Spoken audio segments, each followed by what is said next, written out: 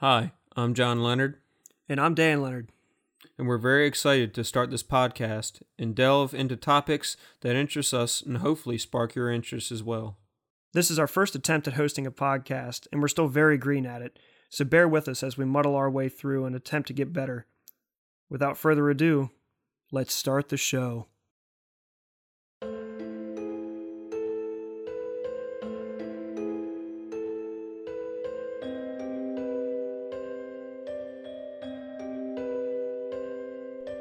Greetings, and welcome to the Black Flame Podcast, where history and legends collide, where cryptids, the supernatural, and the paranormal run free. We are your hosts, Dan and John Leonard, and we are here to bring you stories of haunted places, creepy cryptids, and harrowing legends. So sit back and let us guide you through the world of the unexplained. Tonight we'll be covering the Witches of Plain Dealing and the legend of Moll Dyer. So stick around and learn more about these witches of Maryland.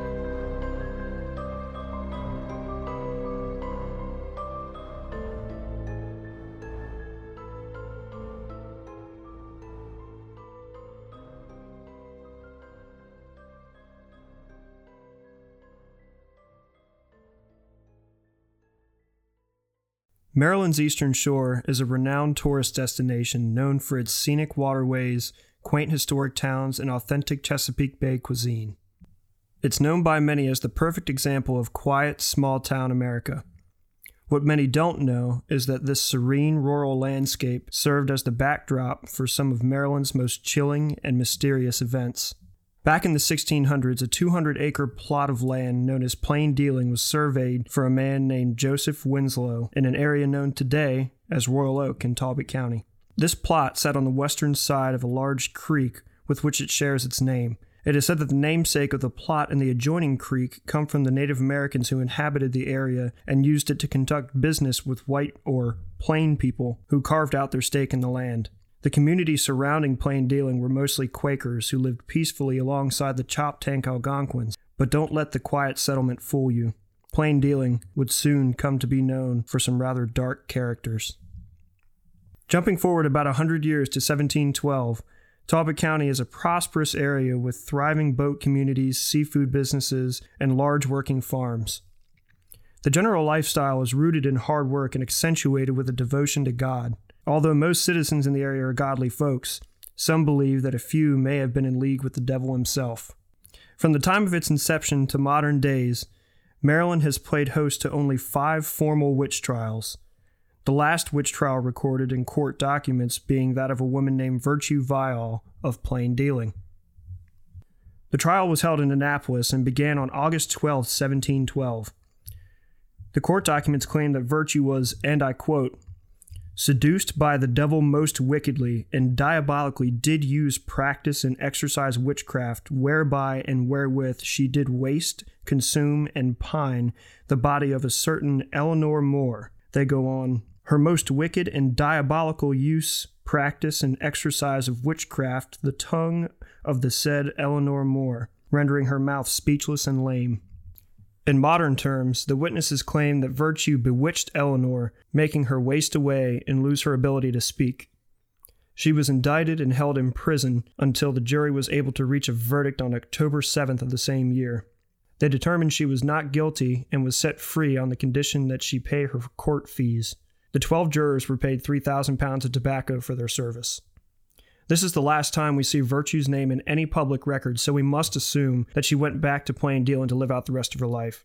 Even though this is the last formal witch trial recorded in Maryland documents, that doesn't mean that it's the last time someone was accused of witchcraft. Plain Dealing still has one more witchy tie left to be revealed. Sometime after Virtue's trial, a man named Squire Robert Ungle built a large mansion in the style of an English manor with sprawling grounds and a family cemetery on Plain Dealing. The story goes that through some accident, or as the rumors would have you believe, a cold-blooded murder, Robert fell over the hand-carved balusters from the second floor and broke his neck, leaving an eternal blood stain on the surface below that no one has ever been able to remove.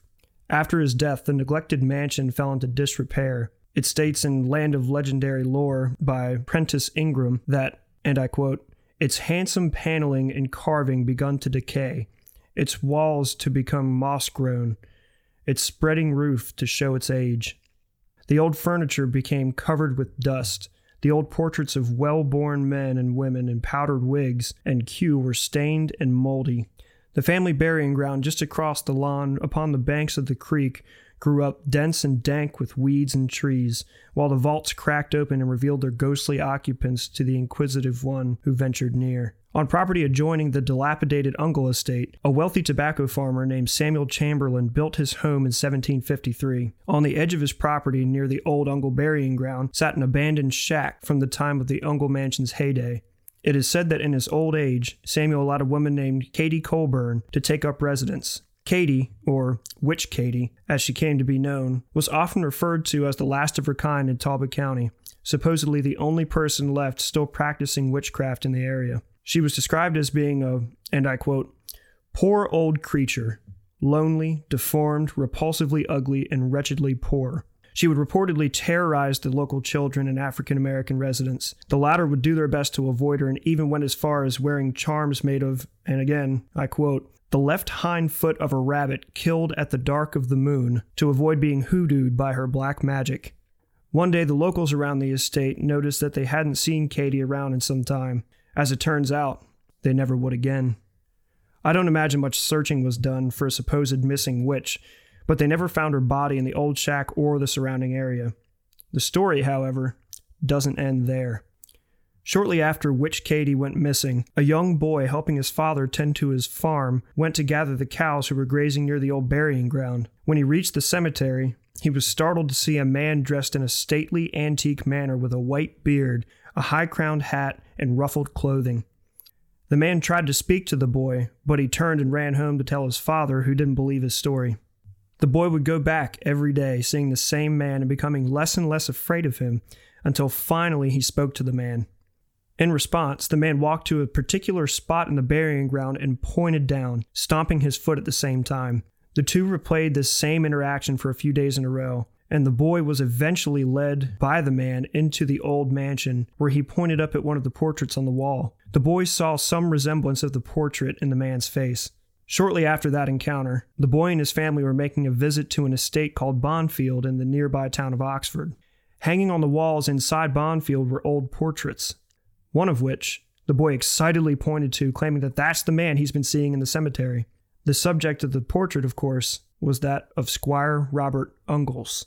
After this experience, he was finally able to convince his parents to come and see the man for themselves. They did so on multiple occasions, and every time the boy would exclaim, "There he is, there's the man!" But neither of his parents could see him.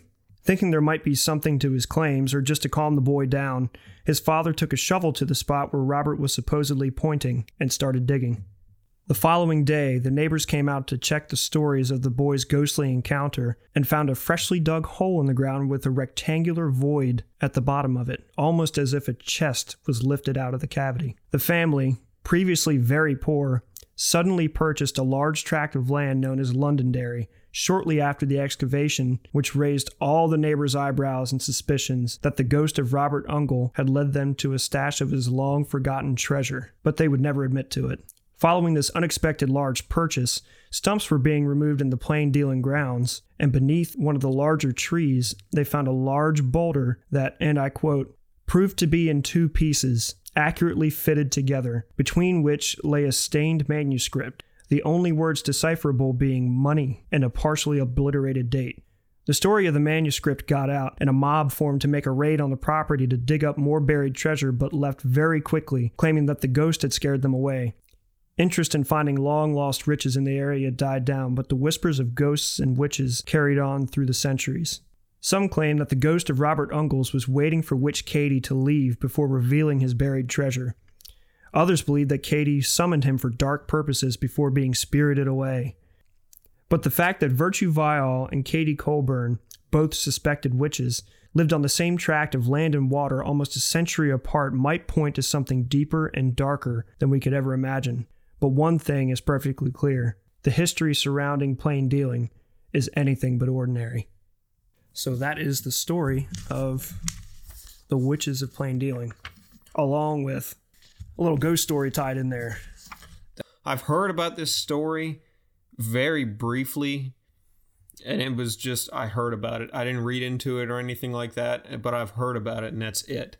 Other than that, no one seems to know about it, it seems like. Yeah, I think it's not that well known. It doesn't get talked about a whole lot around here. And I think it's a pretty significant fact, just that there aren't that many, you don't hear about that many people being accused of witches in Maryland. And we have 2 right there. Yeah, 2 that 10 minutes close. from our house. Right. And I don't think that, I really don't know why, actually. Because you'd think it'd be a more popular story. And back in the day it was, because a lot of my sources that I went back to were these old magazine articles and clippings from books back in from the 1800s. So it was obviously a legend back then. And I'm speaking about Katie Colburn there, and the whole ghost story. That was another thing I wanted to touch on too. So the ghost story tied in with Katie Colburn, that starts kind of right after she goes missing. There's a couple of different interpretations of that, or a couple different versions, I should say, of that story out there. And the one that I had researched here was pulled together from multiple sources from back in the 1800s that were reporting on this. But if you go look at Mindy Burgoyne's book, I am blanking on the name and I apologize for that. I think it's Chesapeake Ghosts, I want to say. So Mindy Burgoyne, the local author, she had it written down in a different way where the Valiant brothers were involved with the treasure and the ghost. And so her claimed version of it is that the treasure was buried in the ground and a ghost told one of the Valiant brothers to go look for the treasure. And so him and his brother both dug down and found the treasure. But upon finding it, the one brother who got the message from the ghost to dig down killed the other one. And after killing him, felt so bad that he put his brother's body down on the ground, put the treasure back on top, and buried it in. And later, a ghost was telling the boy to go dig, but when they dug down, they only found rocks. Right. And so I couldn't find any mention of the Valiant brothers in the tellings that I was reading from the 1800s, so I just went with that. I'm not saying her version is inaccurate. I'd like to know what her sources were, but that was what I was able to glean from the information I could find. And I think it's interesting, but it's so old, and I think it's been one of those stories that's kind of been told and told and told, because I mean, we're talking all this happening in the 1700s. I mean, that's like any story told from back in the day, It's like playing that game Telephone. Yep. By the time you get to the end person, after even just 10 people you go through, the story's different. Now imagine going through from the 1700s to 2021. And supposedly, so the rock that they pulled up out of the ground, that big boulder that was in 2 pieces with the manuscript in between, that was supposedly, it says in the story, put out by the road. I don't know what road that is, and I would love to find it if it's still there, because there's only so many roads back there. Yeah. And so I think it'd be interesting to see if we could find that and have to take a drive. Yeah, I just thought it was interesting, all that history right there between Virtue Vile and Katie Colburn, both being accused as witches. And again, Virtue was the last one to be taken to trial in Maryland, right, for being a witch. So I just think it's crazy that not many people know about this story, obviously. Not many Marylanders, I should say, know about this story. Because you know how stories go when you're kids, and kids talk about stories that happened a long time ago that their parents told them, but our parents never told any of this. Pop-Pop never told us any of this. Our family never told us anything about this. And I wonder if it's one of those things that just gets lost in history because of the darkness of it, or it's just something that just slips through the cracks. But I'm interested to know why no one else knows about it, because that's talk worthy, I think.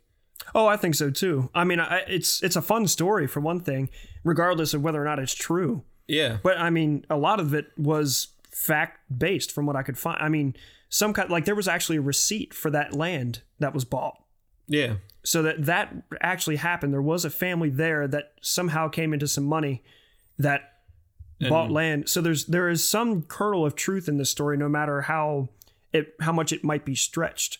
But one thing I think is pretty clear, that they don't really know if Katie Colburn was a witch. I saw some people alluding to it as more like a scary story to keep kids from going out in the woods and coming home before dark, that kind of thing. But the fact that the African Americans would actually make charms and stuff to try to, to ward off the spirits, I guess, or the witches, I find that really interesting. But just it's such an innocuous piece of land now. There's nothing, I mean, it's mostly woods and, a couple of open fields and stuff like that, but it's nothing, it doesn't seem particularly spooky or weird. So when you're just driving through there, you'd never know it.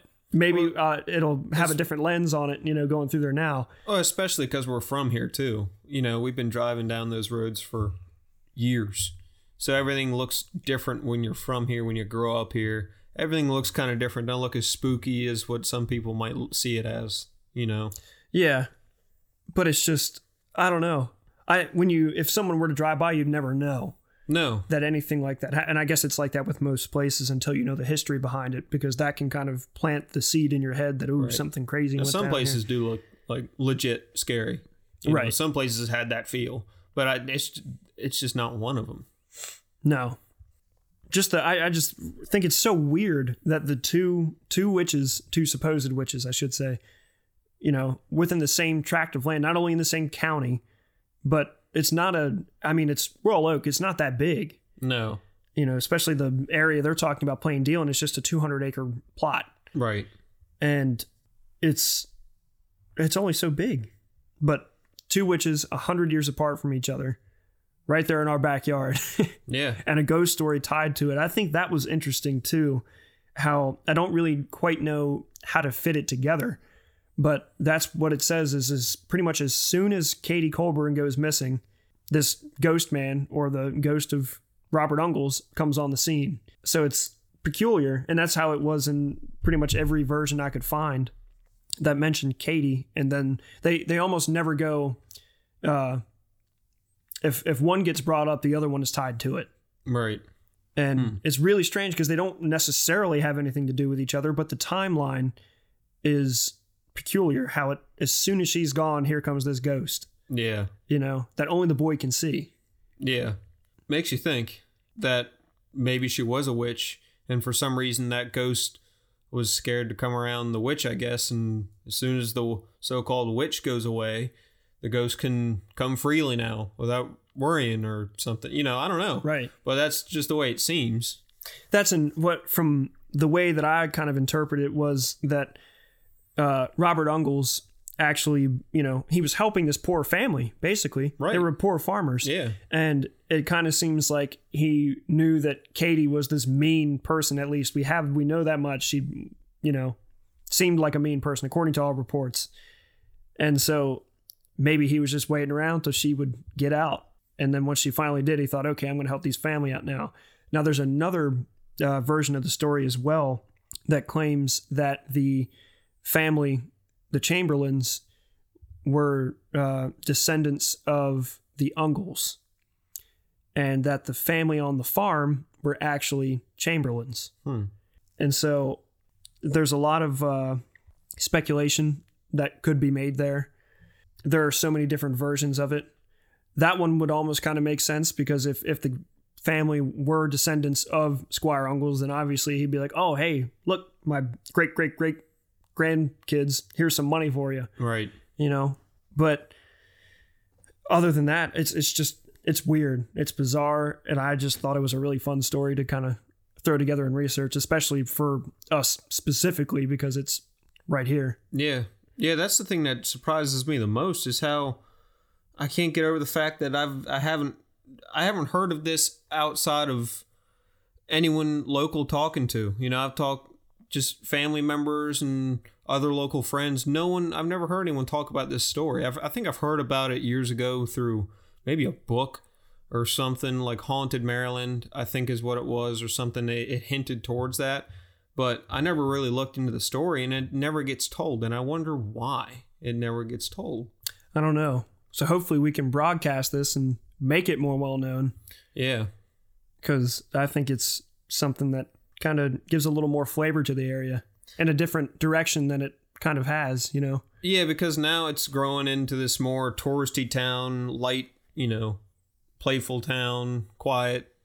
Doesn't have that kind of spooky feeling to it, and I don't think they want that spooky feeling to it.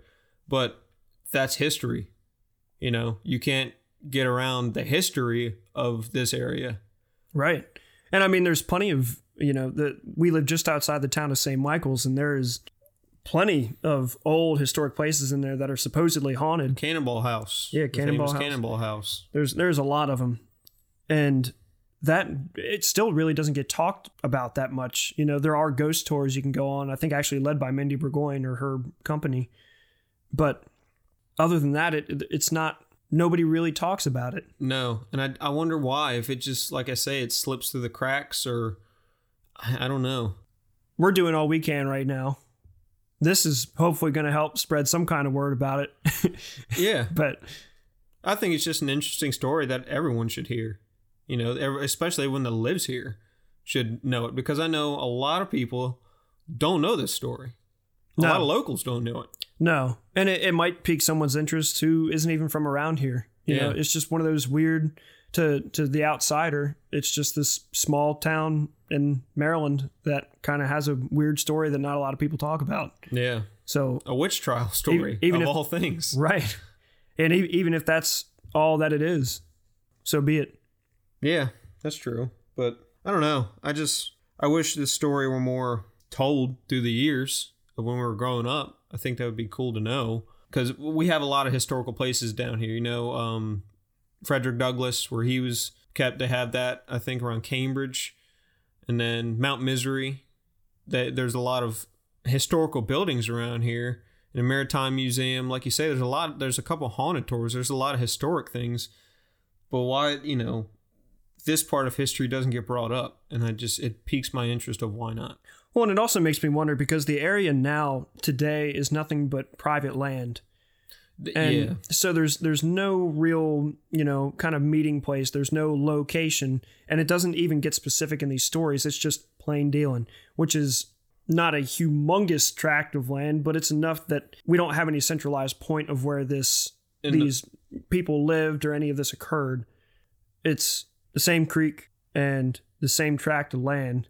Its face has changed for sure, but the legend just seems to persist through time, and I want to give it a boost. Yeah, share a little light on it. Yeah, let's get this thing out there. I want people to know about it. I mean, they should, especially locals. It's part of history. So I feel like, you should know where you live. Yeah, definitely. I just think it's interesting digging into the history of anywhere, but when you can stand in a spot and know what happened there hundreds of years ago, it just makes it that much more interesting. And especially when there's something spooky like a ghost story tied to it, because apparently that mansion isn't standing anymore. So that's what I was going to ask. I think they kind of have a rough idea of, or supposedly another house was built on top of it, but I could not find anywhere which one that was. I want to go driving around back there and just take a look and see what we can find, but apparently it's all private land now. Yeah, so there's no real place to get off and walk around and explore or anything, but just the tale by itself is intriguing enough to me. Oh yeah, for sure. This has been the curious tale of the witches of Plain Dealing. Stick around for the legend of Moll Dyer.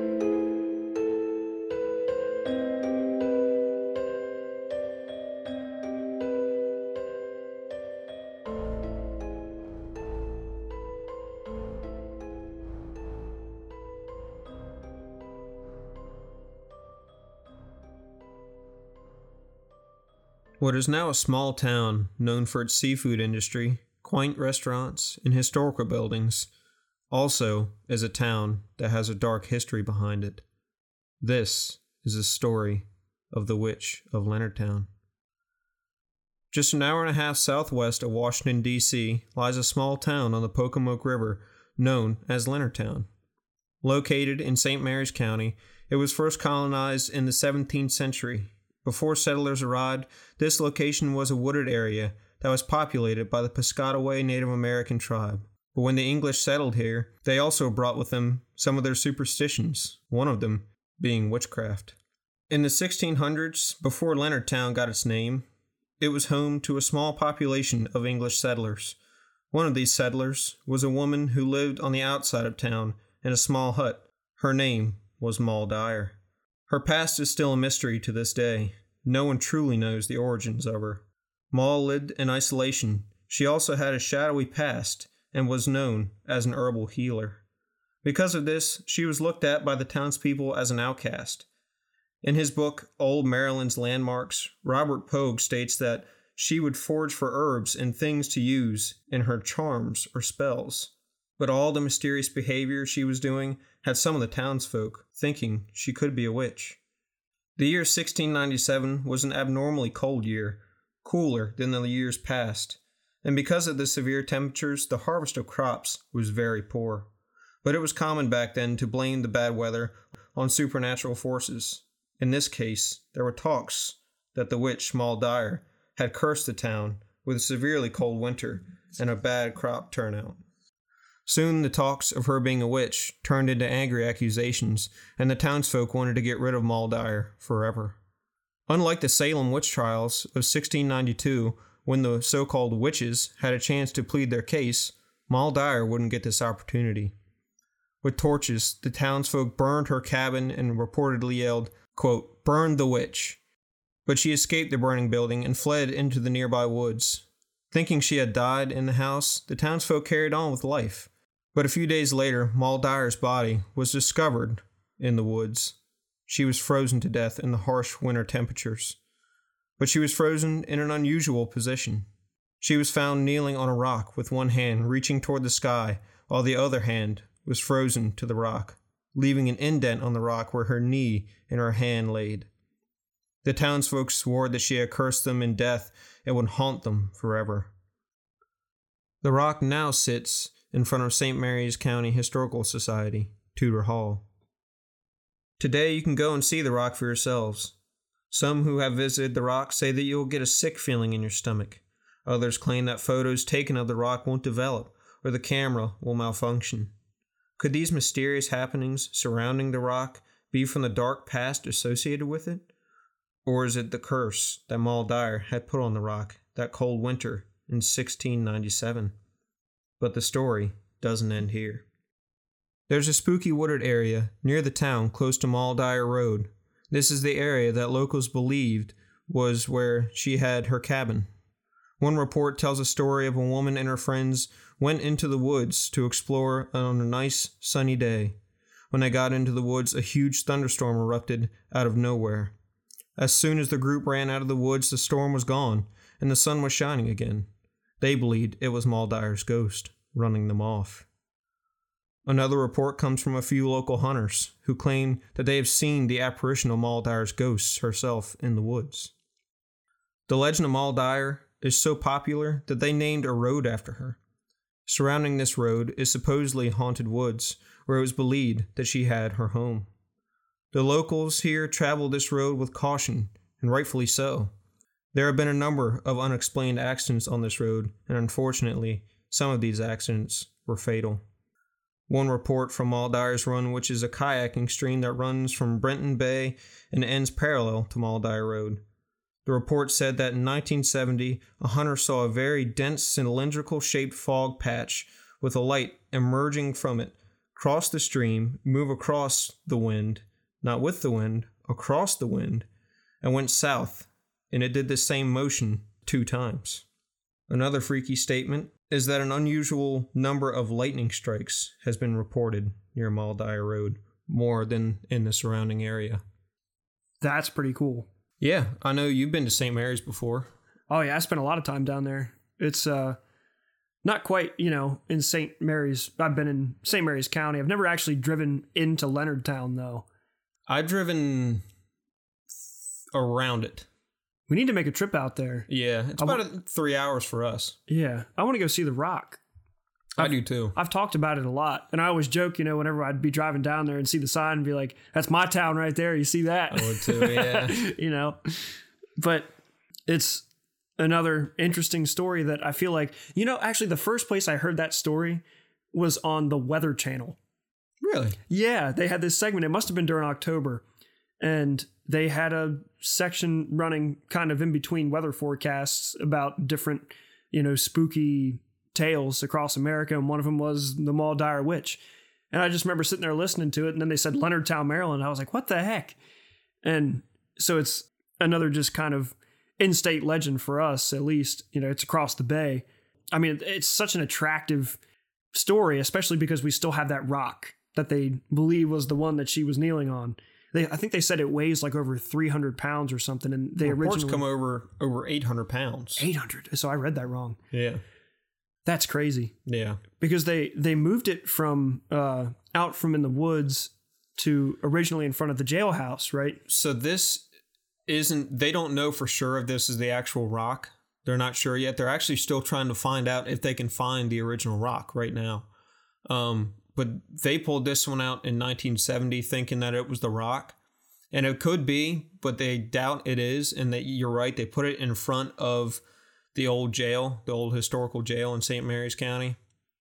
And they just recently moved it now in front of the Historical Society now. Right, that was just a couple weeks ago at this point, in March. Yeah. The first place I heard about this story was on Travel Channel. Huh. It was Mysteries at the Museum. Was it really? Yes, it was. That's a great show. Yeah, and I heard this story on there. He said Leonardtown, Maryland, and I was like, Maryland? That's cool. Made it on TV. Yeah. And the more I got into the story, the more interesting it got, because she never got, this was, 5 years after the Salem witch trials? Right. So it makes me think, and I want to talk to a historian about it if I can. Do they think that the townsfolk of Leonardtown caught wind of the Salem witch trials 5 years afterwards? Oh, I'm sure, because I think that was nationwide news at that point, even though, news was crawling back then compared to how quickly it's spread now. Right. I would imagine that they would definitely know about it. Yeah. And it makes me think that she didn't get a trial. There was no trial done at all. None. They just wanted to get rid of her that night. So they burned her house down, thinking that she was in there. And what makes me think is they don't want a trial because look how the Salem witch trials turned out. That turned into a bloodbath. Right. That a lot of people that weren't firstly accused all of a sudden got accused. And, like I say, it turned into a bloodbath. And I think people didn't want that on their hands, and they thought something spooky was going on because she was looked at as an outsider in the first place. She was, like I said, an herbal healer. She would forage for all kinds of mushrooms and all kinds of weird herbs she could find to make she would report them as spells or charms, is what she would put. But she was a healer. Right. And she was abnormally tall for a woman back then, too, which made people a little more leery of her anyway. But because of that shady past, they don't know where she came from originally. Not much is known about Moll Dyer. Moll probably isn't even her name. It was probably a nickname for Marion. I looked it up. Right. So there's no really historical evidence of Moll Dyer at all. But there are some names Marion Dyer. So that's who they think was Moll Dyer. But as far as where she's from, people speculate she's from Ireland, she's from England, she's from France. They don't know. They don't know where she's originally from. All they know is that she's a settler and she's an herbal healer, an outcast in the town. And, of course, back then, like I stated, when they didn't get a good crop turnout or things went kind of wonky in the town, they always blamed it on supernatural forces, Right. Spirits at play. And obviously the easy target is the outcast. Right. And that's usually most of the time when it comes to, now there are some exceptions in Salem, but the majority of witch accusations are usually against people that they call, or women specifically, they call them spinsters. They're unmarried women. They're typically a bit older, which Right. makes them an outcast of the community. If you weren't married and you were a woman and you were of age, you were considered to be, an outcast. Right. It was almost shameful to not be married by the time you were of age. And so it just made him an easy target, I think, and especially someone like her who was a healer, but probably, more along the lines of what we would consider Wicca today, the Wiccans, who use herbal remedies and, things from nature basically to try to heal. Right. Even though the intentions aren't bad, it doesn't totally fall in line with the general zeitgeist of the time. Especially back in 1697. Right. When, and that's what I mean. I think it's way more accepted now than it was back then. Obviously, we don't have witch trials for witches nowadays. Right. And it's easy because back then, if you were a godly person, it was a very specific thing to be, and you wouldn't go out and use all these herbal remedies and stuff like that. You wouldn't go off and live by yourself, and Right. Back then, religion was and still is, I think to this day, a source for community and being together and all this. So if someone is not part of that community necessarily, then it just makes them an easy target. They're just walking around with a red X on their back. Oh, no doubt. Waiting to take the blame for something that goes wrong. Right. And the other freaky thing was it was a boy that found her in the woods a couple of days after he was searching for lost cattle and found her, but she was reportedly frozen, kneeling with a hand up in the air, which is strange. That is weird. Isn't that weird? Now, I mean, it's weird to find someone frozen. Like you were saying, it must have been a very cold winter for someone to be frozen in a position like that. I mean, how long does it take to freeze? Sitting up like that. Right. I mean, that's a kind of a creepy part of the legend. And I think that can be interpreted in two ways. Either she had her one hand up praying to God. Yes, right. Or as the legend and the creepier side of things would have you believe, she was putting that curse on the land, which the whole, a high amount of lightning strikes in that area. That is interesting. Yeah, more than in the surrounding area. That's so weird. Which is strange. And so reportedly years after Moll had died, the crops still wouldn't grow like they did before. Huh. They still wouldn't grow as well after she died. So that's left the townspeople thinking that she did leave a curse, Right. And they were scared that they were going to haunt her in death too. And now there are reports of ghost stories around now surrounding it. Like the coolest one that I came over was the cylindrical fog shape that had a light. The exact report was a light emerging about 8 inches below the top of it. And it moved across the wind. So not with it, but across the wind on the south, moved to the south, moved across the wind, across the creek, down south. And it came back and did that motion twice. So not just once, but twice, and made that movement. That would be enough to make you either want to nowadays pull your phone out and take pictures or just flat out turn and run. Yeah. I mean, that's weird. Especially for it to do it twice, not just once. You could see once being like, that was a freaky thing. Maybe it was a weird gust of wind that came through, but to have it go back twice and a light emerging from it. Yeah, that's odd. That's the strange thing. And it floated over the water. So it's not like it's someone in the woods because it floated over the water. Right. That was the coolest report that I could find. That was back in 1970. That's pretty crazy. So that's fairly recent compared to the time of Moll Dyer anyway. Right. And there were reports that it wasn't known for a fact. Like I say, there's not much known there's not much history surrounding her herself. There were reports that she had a little white dog. And some people on the road with a lot of the road accidents say that they swerved to miss a dog, or they saw a dog that caused them to have an accident. Whoa. And then the dog wasn't there. So there have been a lot, like I say, the locals drive carefully on that road, apparently. Because there have been a lot of car crashes on that road, and some of them, unfortunately, are fatal. That's crazy. And some of them surround people saying a dog caused it. They were swerving to miss a dog or something, But we don't know for sure if she had a dog or not. There's so much loose ends on who she was because she was such an outcast. Right. that she just wasn't. It's almost like she wasn't part of society. Yeah, I imagine. I mean, obviously, she didn't have any kids That we know of.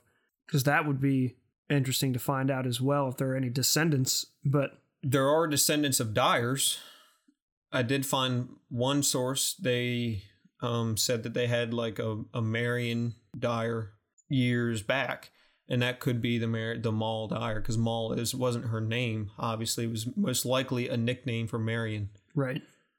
I find this story really crazy because she didn't get a trial. How quickly all these whispers about her being a witch just turned so fast into anger, and just they wanted her gone that night. So they burned her house down and she got out. That's frontier justice, mob mentality. Yeah. Take it in your own hands. I think that was definitely way more popular back then. But yeah, no, that's disturbing. I mean, to think that you could work people up into a frenzy like that over some bad weather and some, dead crops, that you would go and try to burn someone's house down. Kill them. Because they thought that she died in the fire. They didn't know that she escaped into the woods. Right. Wow. Yeah. That is something. Yeah. Intense. It's a shame, too. It is. From a, humanitarian aspect. Oh, yeah, it is. I mean, like the story you were covering, there were trials done, and if I'm not mistaken, one of them was let free. Yeah, so and just going over generally the history of witch trials in Maryland, only one person was ever actually convicted and executed as a witch. Right. There was another man who was convicted of witchcraft and actually was on the gallows with the noose around his neck. Oh, jeez. And then the governor pardoned him at the last minute. So, yeah. So, just in the nick of time. Sweet. Yeah, but definitely gave him a scare. Can you imagine what that guy had to say when he got off that gallows? He must have been like your last day of work when you're tired. Just giving the fingers to everyone. Yeah. Screw you guys. I'm leaving here. You crazy heathens. Screw you. I'm getting out of this town. Crazy I'm gonna bunch of... curse you. I mean, no. He probably waited because, if he spoke up, he probably would be like, all right, get back up there. Yeah. He was probably just walked away. I can just see him home, just packing his stuff up, really mad, like tossing stuff in his bag, punching clothes in there, like, I'm leaving this crazy freaking town. Such bitches trying to kill me. I can see him just walking away from the gallows, just like mumbling, like, God damn, yeah, freaking people with them. They're like, hey, he's putting a curse on us. But no, I've heard of this story. And this is a well-known one because you look up, everyone knows about the Moll Dyer Rock and the story behind it. Everyone knows about it. It's on everyone's blog about St. Mary's. St. Mary's does the opposite of what St. Michael's did with ours. Right. In Royal Oak. They let it be known. I mean, they had the rock in front of the jail cell and now in front of the Historical Society. They let it be known.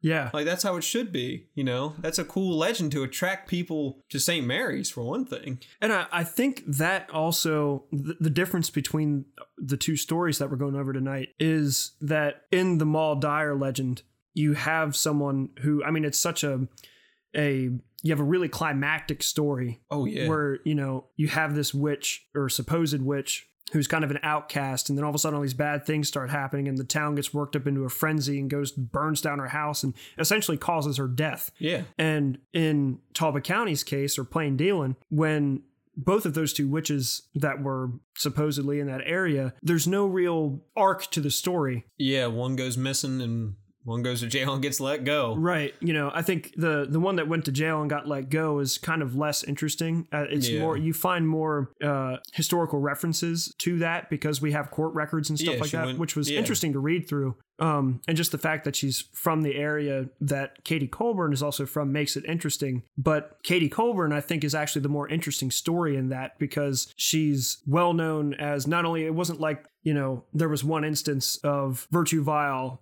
who supposedly made this woman waste away and left her speechless. That was one incident. There weren't a whole lot of other things that made people think that she was a witch. Whereas Katie Colburn was a well-known figure in the area, apparently, even though there's not a whole lot of historical record about her. There's enough in the zeitgeist back in the time to pass down in stories to say that she was this, kind of terror on the local area.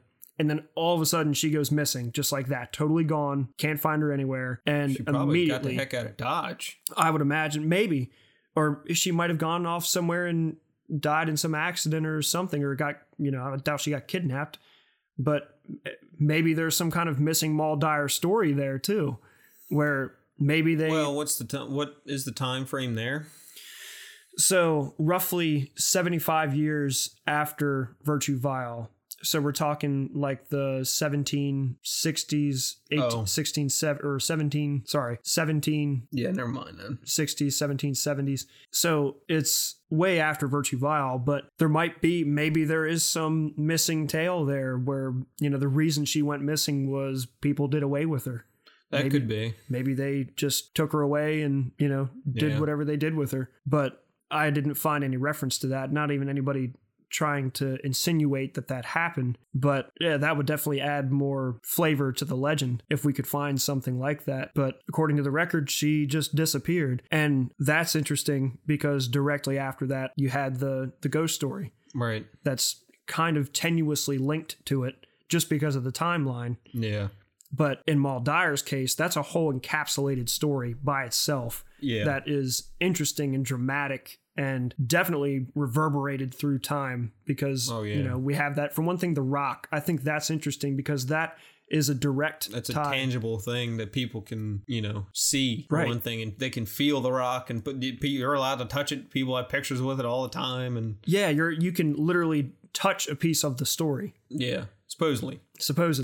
Right. So I think that definitely creates a stronger link that we don't have in plain dealing. So I think that's the reason why it has remained a much more relevant story. Yeah, probably. The other weird thing about The Rock is some people, the feelings they get around it. Some people say that their stomach hurts, they feel uneasy, and sometimes the camera, like when you take a picture of The Rock, sometimes the Rock won't be in the picture. or the camera will malfunction, just small stuff like that. And one report that I read from a guy, he said that nothing happened to his camera. I took pictures of The Rock, everything was fine. But is that just people adding to the story, or is it true? That's because that's very well could be just people adding to the story. Oh yeah, but even if it is, it's fun. Oh yeah, it's an interesting link to the past, if nothing else. Yeah, even if it's not the real Rock, just the fact that it could be, or that people think it is enough to keep it in the zeitgeist. Yeah. Yeah, this story I wanted to do this one because it shocked me so much how barbaric it was. Unlike the Salem witch trials or the trials of plain dealing witches and stuff like that, where it was, a lot more formal for the most part. It was until, the Salem witch trials till the end. But It was a lot more formal back then for those. And then all of a sudden, this one is just like I said, barbaric. Yeah. They want her gone. They don't want anything to do with it. They just want to end it there. So that's what really caught my attention. Yeah. Yeah. Like the Salem witch trials, I think if you really just read the bald accounts of it, it reads almost like a modern day court case. I mean, they have the Crucible. Right. I read it in 10th grade before I even really got into Salem witch trials. Yeah. And it's more, it's a court case, really. Yeah. With convictions and executions. Whereas Moll Dyer is just people going nuts. A tragic story. Just people going nuts. Yeah. Yeah. And that's still, to this day, people are still seeing effects from this, reported seeing her and getting car accidents and all kinds of freakies, like the lightning strikes still happening for some reason around there, in that general area. It's real strange. But no, this story was really cool to kind of unwrap and unravel. And I still like how there's still hauntings going on still today. Like there's still a freakiness around it. And I like that a lot. Yeah. No, that definitely makes it interesting and gives you a tie to the past, almost like The Rock, when you feel like you're living part of the legend. And some people get scared, like the thunderstorm story, when the group of friends went out on a nice sunny summer day. They went out in the woods and it started thunderstorming, and they took off, getting out of the woods, getting out of the rain, of course, getting out of the thunderstorm. And as soon as they broke the woods line, it was sunshine again, storm was gone, everything. That's bizarre. It was fine. Yeah, it's strange. Real strange. Makes you think. Yeah. Is there really some kind of curse there? Or is it just happenings? Yeah. Or people just making up stories? Yeah, just coincidences or is it? Is there something more to it? But that's the interesting part of digging into the stories. Yeah. Not much historical evidence is found on the woman called Moll Dyer, but one thing is for sure. After that cold winter of 1697, Leonardtown would never be the same town again. This is the story of Moll Dyer.